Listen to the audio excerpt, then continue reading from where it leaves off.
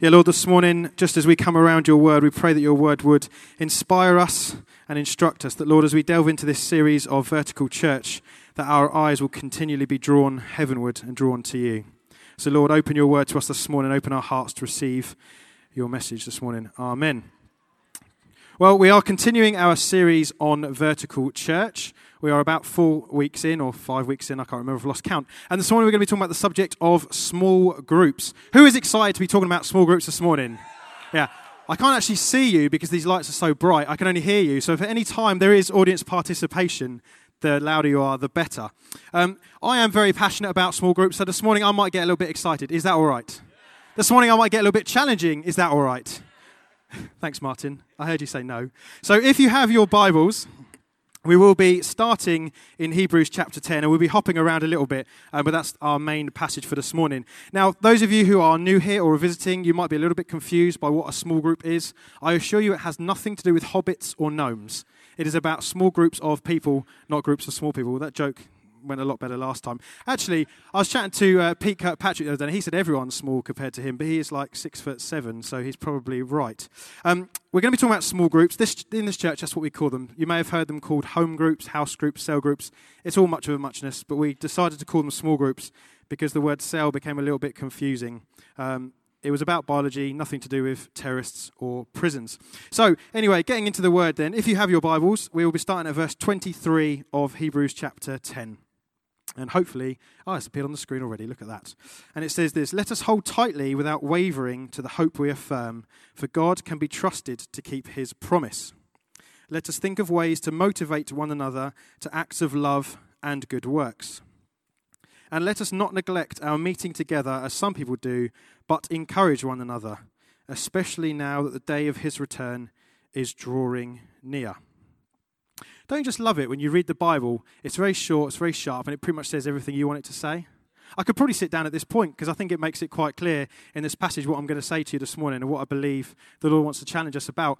And funnily enough, when I felt drawn to this passage and God was putting it on my heart to talk about small groups in this way, I opened my Bible and actually had these verses underlined already. I was like, wow, I must have read these before and thought they were good. So pretty much that's it. Make sure you motivate one another. Don't stop meeting together and encourage each other. Thank you. No, I'm kidding. There is a little bit more than that. Sorry if you were hoping for a quick finish. Let's see what it says. So it says to motivate one another to acts of love and good works. Now, hopefully, if you're in a small group, you would find that you find those times motivating, encouraging, and they're good in general. Yes, if you're in a small group, do you find those times motivating? Okay. If you're not in a small group, you probably struggle because you won't be meeting with other people to be motivated to acts of love and good works, if you get me. Yeah?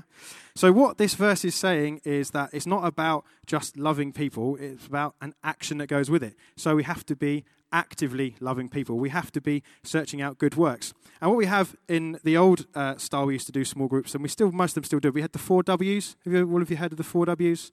Welcome, word, worship, and works. There was sometimes a slightly different one. But part of the basic package of small groups is this idea of works, this idea of service.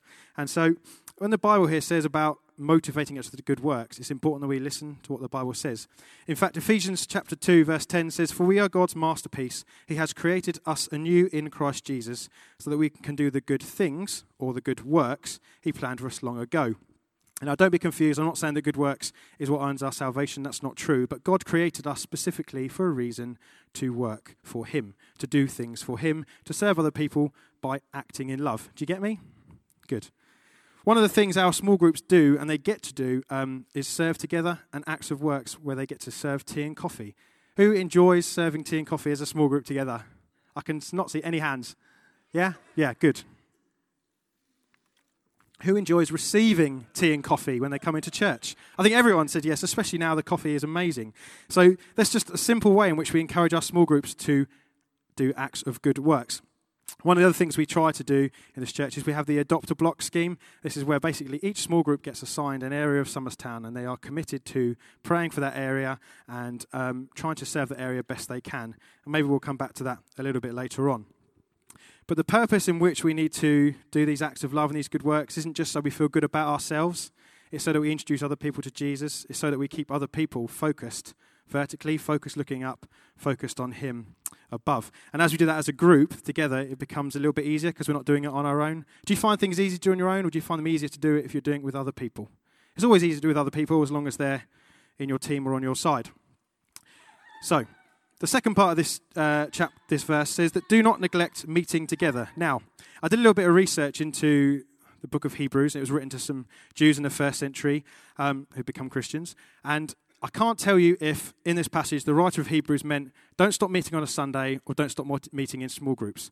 I think it's possibly safe to assume it's both, because the Holy Spirit inspired the writer of Hebrews to say you must not stop meeting together then, and I don't think anything has changed since then. This morning we sung about how God doesn't change, so I would say that his commands and his directions don't change.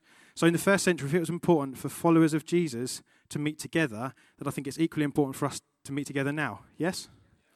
And part of that is a Sunday service. Part of that, I believe, is a small group too. Now, for those of you who know me and know a little bit about me, you may know that I quite like American football. Now, I don't play it, obviously, because I'm not built for playing it, but I love watching it. Oh, and one of the things I love about American football is the fact that this is this team sport, and they are so good at getting each other excited. They are so good at getting each other pumped. They are so committed and determined. They get excited, they cheer, they pump each other up. And if you watch, like, soccer or English football, most of the time they just, like, argue with each other. If something goes wrong, you see fights, scraps on the pitch. They're sort of a group of, they are a team, but they're almost more of a group of individuals. But the point is that as you surround yourself with a team of people, you will be inspired, you'll be encouraged, you'll be motivated. So that's why the Bible says we should not stop meeting together. We shouldn't avoid meeting together. We should be committed to spending time together as a team and as a family. All sports represent that. Now, when I first thought about this, I thought, Martin will be here this morning, and he loves tennis. And he's me thinking, hang on a minute, tennis isn't a team sport. Your analogy has fallen short. Well, Martin, you'd be wrong. Because if you all think back a few years ago when Andy Murray won Wimbledon, someone cheered, someone enjoyed it. When he won, he gave one of those winners' speeches. And they always list off a long reel of people to thank. And, you've done this for me, you've done that for me. Now, I want you to think for a moment, when an athlete is down, when they're injured, or their game isn't quite right, or their tactics have all gone wrong, yes, they're playing in front of a group of people. Yes, they have a crowd around them. And that crowd is only ever going to be so good at encouraging them. That crowd isn't going to be able to physically heal them, spray on the magic spray, get out the sponge. That crowd isn't going to be able to give them any helpful tips on how to play better. They might shout some things, but they're not going to be very good at getting them a better technique. Do you see what I'm saying? So what Andy Murray did was he thanked people like his coach, his physio, his fitness team. Those people are much a part of his team, even though he looks like an individual. You see, those people are the ones that know him best. They know where he needs help in his game. They know where he needs help in his physical fitness, where he needs help maybe to overcome injuries and knocks. And what I'm saying to you this morning is think for a moment of yourself like an athlete. Might be harder for some than others. I find that quite hard. But think of yourself as an athlete. Think of yourself surrounded, maybe when you're in church, by like a stadium crowd. It's good to have those people around you. It's good to meet together in this vast number of people, because I'm encouraged when we're all singing and worshiping Jesus together. But there are times when my game might be a little bit off, when I might feel a little bit tired, might feel a little bit injured. And it's good to be in a church together, but I want to have a group of people around me that know me best, that I've spent time with, and that can speak into my life and instruct me. And that's what a small group does. That small group is your team of people around you to help you, to encourage you, to guide you, to motivate you. And that's why we should not stop meeting together. You see, following Jesus and our life is all about relationships. I was flicking through and reading the Why Jesus book by Nicky Gumbel this week. Because, we've been talking about Alpha. So if you don't know about Alpha, it's happening on the 22nd of October. That's a little plug for you there, Adam. See Adam afterwards. It starts this Wednesday. If you want to invite someone along, you really should. Anyway, I was reading this Why Jesus book by Nicky Gumbel, and the opening pages are all about relationships. And it talks about the fact that people are searching for Jesus because we were made for relationship.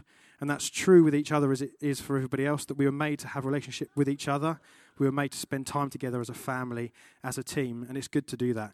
And the Bible says we should be doing that. So that's why. So the final thing that the passage in Hebrews says is that we should encourage one another. And it sort of returns us to where we started, really. You've got this idea that telling us not to stop meeting together is sandwiched between motivation and encouragement, that it's all part and parcel of the same thing. To keep us living in a Jesus-focused way, to keep us living looking upwards and living vertically, we need the continued encouragement of people around us. I wonder sometimes if I'd be where I am today without some key people around me that have spent time encouraging me as I've grown in my faith. And one of those people who I'm going to embarrass is Alex Trowan. And I think back to the time when I was like this sort of 18 semi-regular attender at church. And Alex came alongside me and he encouraged me to go along to his, what was then cell group, this guy's cell group, 5-6 guys who would spend Thursday evenings together, looking at God's word, praying together. And there are times when I would say, without Alex's encouragement and motivation to go along to that group, without times where that group prayed for me and served me, I probably wouldn't be here today. Why? Because I would think either no one cares about me or I would have lost sight of it. The point of that story is it's really important to get yourself committed to a small group. It's really easy to turn up on a Sunday, which is a good thing and we should keep doing. It's really good to worship together. But in 150 plus people, you can sort of be the most alone you can ever feel. You can sort of appear at the back, stay for a few songs, listen to the word and disappear afterwards and not get noticed. In a small group, people will notice you, and if you're not there, people will, hopefully, encourage you and motivate you to come back to where you need to, come back to following Jesus, come back to his word and come back to looking vertically, as Alex did for me. Proverbs 27:17 says, "As iron sharpens iron, so a friend sharpens another." In spending time surrounded by other followers of Jesus, your faith will be sharpened. You will find it easier to be looking heaven. You will find it easier to be following Jesus because the very nature of spending time with other believers and other followers of Jesus will sharpen you. It will encourage you and it will motivate you. The purpose of small groups in this church, and hopefully in every church, is to encourage us to become more Christ-like and to motivate us to serve Jesus better and to do the good works that we've talked about. This makes our small groups totally vertical, whilst at the same time encouraging us horizontally, if you get me.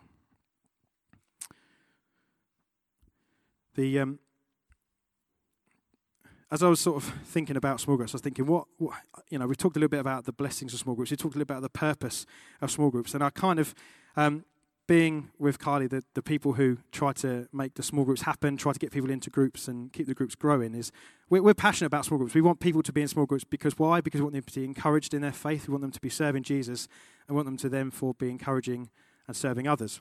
And I think sometimes in the conversations we have with people and in our own past as well, you kind of tend to get 3 excuses why people aren't in a small group. They're the main excuses. And I guarantee you there's an answer for every single one of them. So if you're not in a small group yet, maybe one of these reasons or excuses resonates with you as we go through them.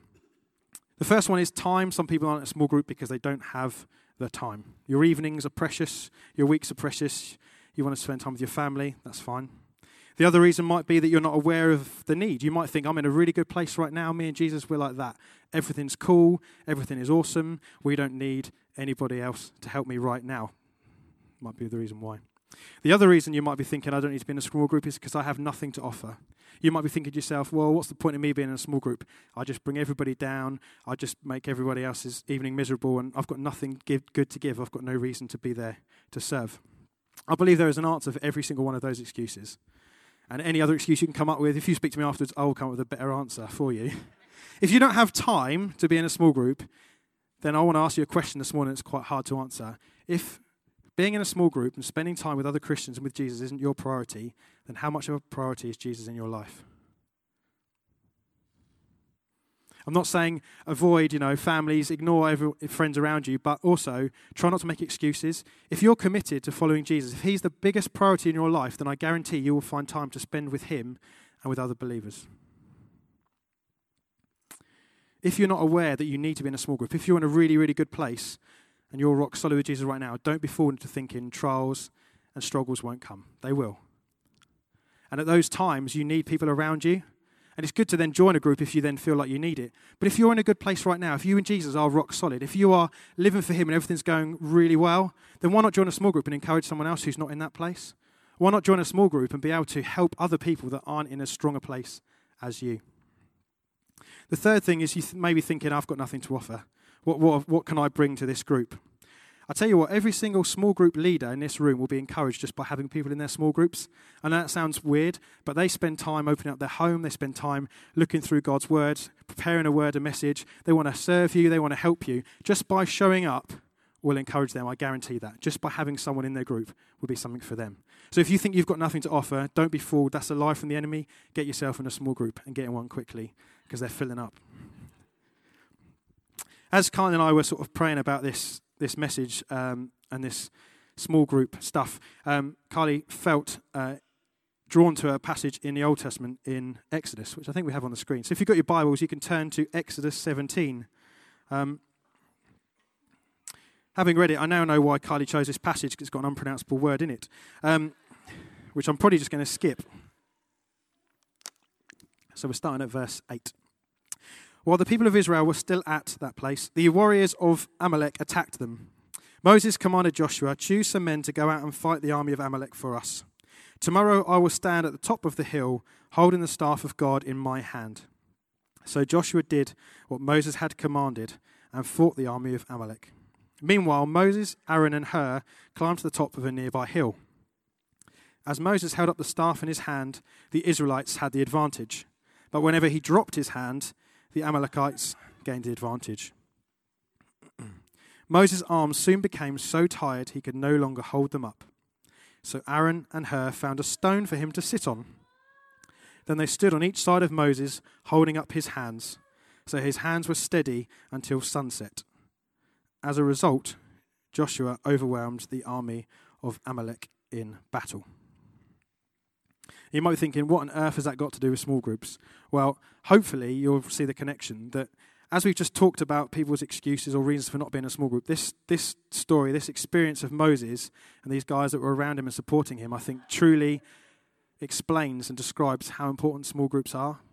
Because if you're one of those people that thinks, well, I've got nothing to offer, you might be like Aaron and Hur, who just kind of stood there for most of the time while Moses held his hands up and Joshua actually did the battle. But then as Moses became tired, he needed people around him, he needed support. And that's what Aaron and Hur did. They physically supported him so that the Israelites could win their battle. In times in life when you're down, when you are needing that help, when you are exhausted, when you're at the end of yourself, a small group is the first and best place to get someone to come alongside you, to hold you up, to support you and pray for you. Small groups aren't new. I hate to break it to you, they are not exclusive to this church and they are not exclusive to today. Small groups have been around pretty much since Jesus formed his disciples. Our small groups are biblically based. So if you've got an argument saying, well, I'm not really sure that small groups have a place in church today, I think they have a place in church today because Jesus had a small group. He had 12 disciples around him, which he spent time with, he ate with, he shared life with, he encouraged and he motivated them to do acts of love and acts of good works, which brings us back to where we started, yeah? Acts chapter 5, verse 42 says, "And every day in the temple, from house to house, they," that's the apostles, the disciples after Jesus had gone back to heaven, "they continued to preach and teach the message that Jesus is the Messiah." So they met in churches and they met in houses. It's been going on since the very beginning of Jesus' ministry on earth, and nothing is going to change. Following Jesus is a team sport. As I've alluded to before with that example, following Jesus is about a family, it's about unity. That's why Jesus himself prayed for unity among his believers. Your relationship with Jesus, yes, is about you, but you should be using that relationship to bless others, to encourage others, to help others to be looking heavenward and looking upwards to where Jesus is. As we draw to a close, I want to invite Gaz and the worship team to come up. There's just a couple of other things that I felt God wanted me to share. And that as I looked into this passage, and at the very beginning of the Hebrews verse, it says about motivating each other to acts of love. I began thinking about what is an act of love? What does it mean? And I felt God really impress on my heart that the greatest act of love was Jesus' sacrifice, wasn't it? The fact that Jesus gave up everything in heaven, came to earth and died on a cross. I think the greatest act of love that we can possibly give is to tell other people about what Jesus did, isn't it?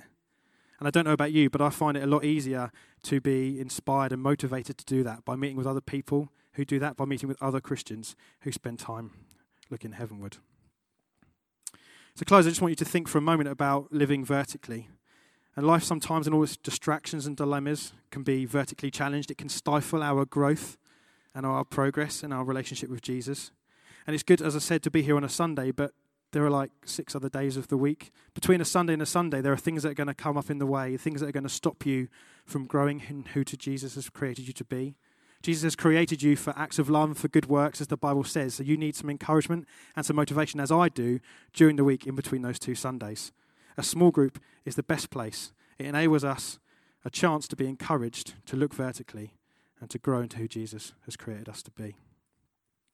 We're going to worship in a minute, so I'm going to pray to finish, and then we're going to have some time of worship. Yeah, Lord, I thank you that Your word inspires us and encourages us. I thank you, Lord, that you didn't create us to follow you and then just leave us on our own. You instead surrounded us with a family, with a team. And Lord, I just pray that as we worship you now, Lord, that we will just feel inspired and encouraged to motivate one another to serve you better. That, Lord, those of us who have excuses or reasons why we haven't yet been in a small group or we're not in one right now, I pray, Lord God, that you will just enable us to join a small group to serve you better and to live vertically for you. Amen.